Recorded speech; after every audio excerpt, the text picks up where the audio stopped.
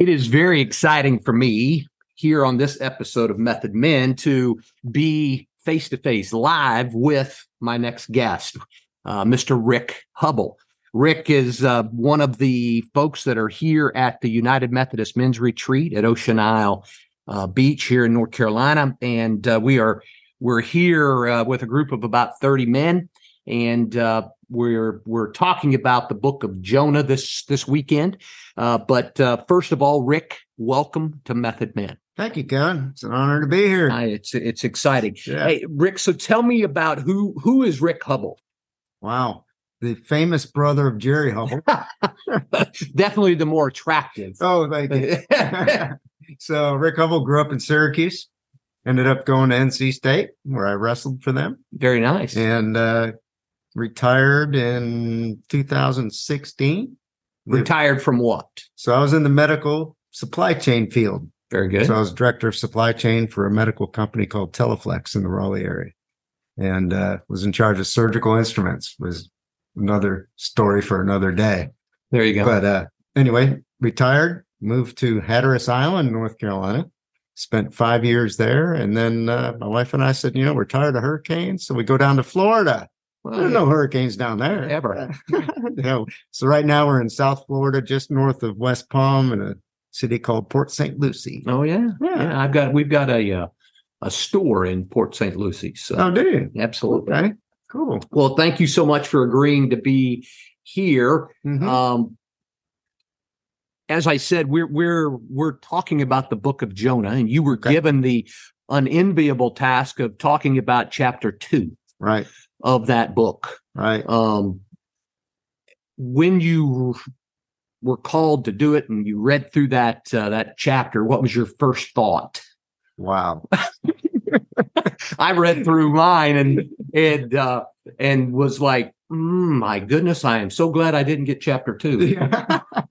So as I read through it, I got thinking, it's a great example of prayer and how we can, no matter what circumstance we're in, God is there with us and we can go to him, and in Jonah's situation, he kind of, yes, he was running from God, like you mentioned last night, but he also, how long has he been running from God? What other things has he been running from? But yet he comes back to God in prayer. And it just, I started to get excited and started things coming to me. Rick, this whole idea behind prayer is always been, I'm not going to lie, I pray every day. Mm-hmm. I've got a list of people. I mean, as folks learn to know that you're a man of faith, they bring things to you. Absolutely. Right. But I when I read through this book, there's lots about it that made me go, what in the world? Here was Jonah that was I don't want to say he was a prophet, but he was a messenger from God, right? This was not the first job that God had given him. Right. So why, we know Nineveh was a bad city. Right. But when he's on the ship and it's getting thrown around, and it just makes me wonder, what do you think Jonah was going through his head that he thought, you know what, I'm not going to do this one, God, I'm going to run from you. Yeah. Why? Well, and then as you talked about last night, he gets tossed into the sea. So is he starting to think, God, why are you doing this to me? But yet, as we talked about this morning, when he was in the belly of the fish, it was all like, okay, God, you saved me from drowning. I come to you now, and I know you hear me, and I know you'll answer me. And, there was a confession of all the things that he had run from. And so it's really powerful. It's our day-to-day life. I'm like you. Sometimes I struggle with prayer. I'm not as consistent as I want to be. I try to be thankful throughout the day, but yeah, we all need reminders of prayer is important. In the good times and in the bad times, as you talked about, right? Absolutely. Yeah. As you talked about. Our tendency is, well, things are going great. I don't need God. He's not there in the forefront, but we know what happens when God is not our first priority. And, if we don't put him first, we're going to have trouble in this life, but, you want to be able to have that reassurance that he's with us all the time. I go back to this book of Jonah, and I just these things that made me go, what was he thinking? Why do you think that, here are these men that are on the ship that he's bought a ticket to get a ride on, right? Right. These men are about to lose their lives. And Jonah was willing to just, I'm done, throw me overboard, give up his life versus just dropping to his knees and say, okay, Lord, I get it. I get it. You're in charge. I'm not in charge. Why do you think, why do we have, as men, we have this tendency not to just recognize? It's a little thing called pride. There you go. And us men are full of it. We always think we can handle problems on our own. So I think God allows things to happen to get our attention. And in this case, he finally got Jonah's attention. That comment about God allowing things to happen is very difficult for men and women, right, to understand. Right. Yeah. I mean, as you probably know, I've been battling metastatic prostate cancer, right? Right. And it would be very easy to go, why? Yeah. Why did you allow this to happen? Right. Right. And maybe I'm all wrong, but I don't believe God says this is going to happen. You mentioned it this morning. You have to lean into it, right? And say, okay, God, how are you going to use me? Absolutely. Maybe God didn't say, Kevin, I'm going to give you metastatic prostate cancer. Yeah. Sooner or later, you come down to, why not me? I can handle this. With God's help, I can handle this, and I can use it for the glory of God. Because I think there's so often that we forget that there's another side, right? God's sitting above all, right? But then there's the devil that's going, all right, let's see Kevin work through this one. Let's see Rick work through this one. Let's see how this individual will work through this one. Right. Right. Right. So we can't forget, we can't blame God for things when it could be the devil that's, all right, God, let's see your boy Rick handle this one. Boom. Yeah. And he'll allow it because he wants us to handle it. He wants us to draw close to him and show that with him, we can get through anything. And as you talked about this morning, be that voice, be that light for others that are going through it as well, right? That's right. That's right. Now, have you had any of those situations where you've been able to actually lean into somebody that's going through something that you've gone through? Yes. That you've been able to, witness to them with? Yeah. In fact, recently, through my pastor at church, a young man wanted a mentor. And based on what he was going through, and my pastor knows my bad things in my life and things, how God has helped me through things. And so I'm now mentoring this young man, and it's just so rewarding to be able to share with him. And there's not a lot of people I've shared some of my past with. But it was important for me to share with him and tell him that, I've been there, I've been through it. Here's my recommendation on how to help you get through this, and so it's very rewarding to be able to use those experiences. If you think through them, pray about them. God, how do you want me to use this experience? Yeah. It is. It is rewarding, but it also, a lot of men, me included, I read the Bible often, like every day. But you want me to do what? I know. God, I wouldn't know how to talk about that. Yeah. I wouldn't know. I'm not sure what to say. I wouldn't know how to witness to this situation. So how do we get past that? So in my opinion, as Jonah did in verse 9, he says, I will tell about your salvation. And we can use that. We don't have to say, I've been through this, I'm going through this, but let me tell you how God has saved me. Let me tell you how, and that's pretty easy to do. I talked to people about the boating accident we had Mm. in 2016.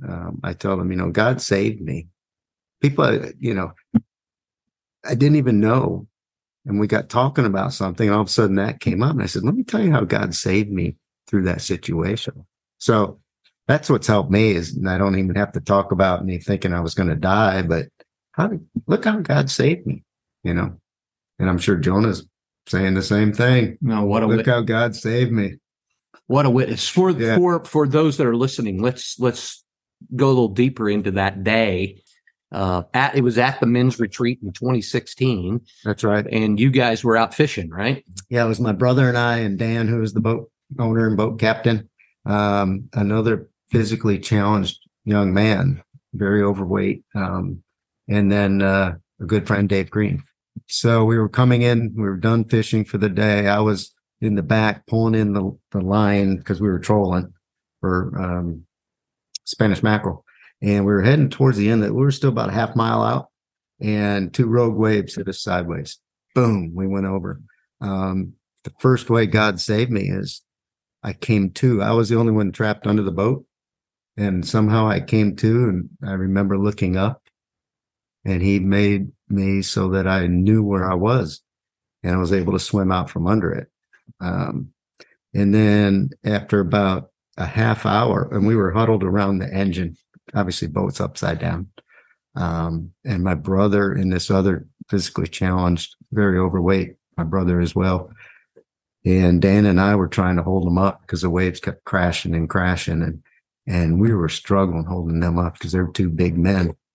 Next thing you know, God floated up a rope and we wrapped it underneath our arms and we were able to tie it onto the motor to help hold them up. And it was another 20 minutes or so before finally someone from the beach saw us, called 911. Next thing you know, the fire department and Ski-Doos were out there.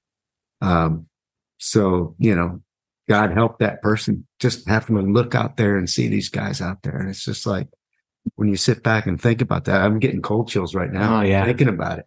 And there were no sharks, even though there was blood in the water. It was very cold water, but none of us got hypothermia. The boat was not going to sink, and we were able to float with the boat. It's just so many things that God orchestrated that day.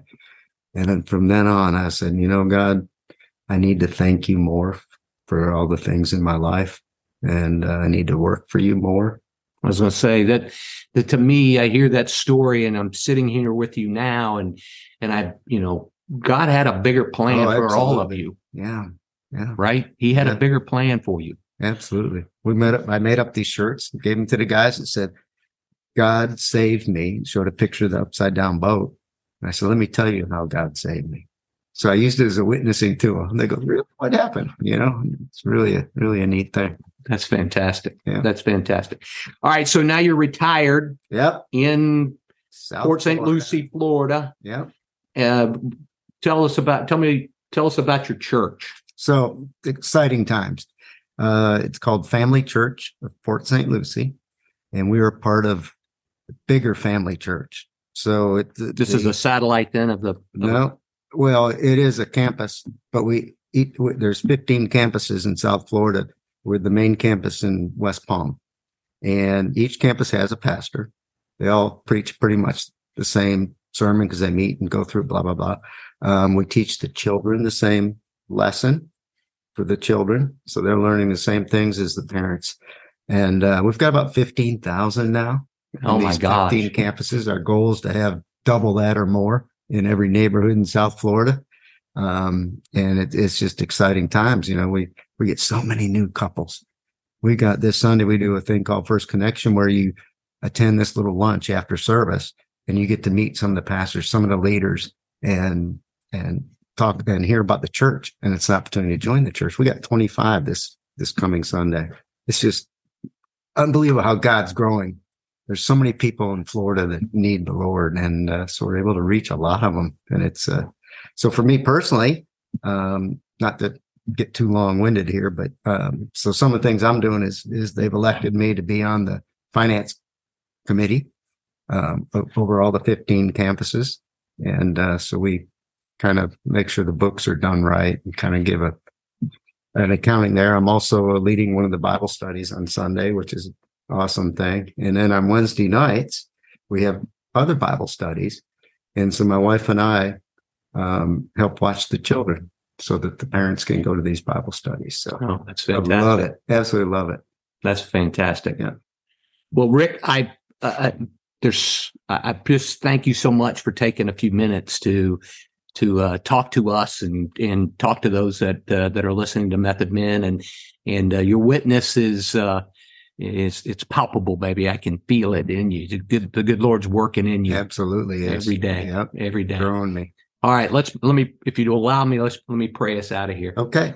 So, good and gracious God, I just thank you so much for Rick and for allowing him to be here with us, obviously being from Florida and taking time to be here with us and sharing his love for you. And Lord, we're so happy and thankful that in that tragedy that happened in 2016, that you've guided Rick in how you want him to use the gifts that you've given him.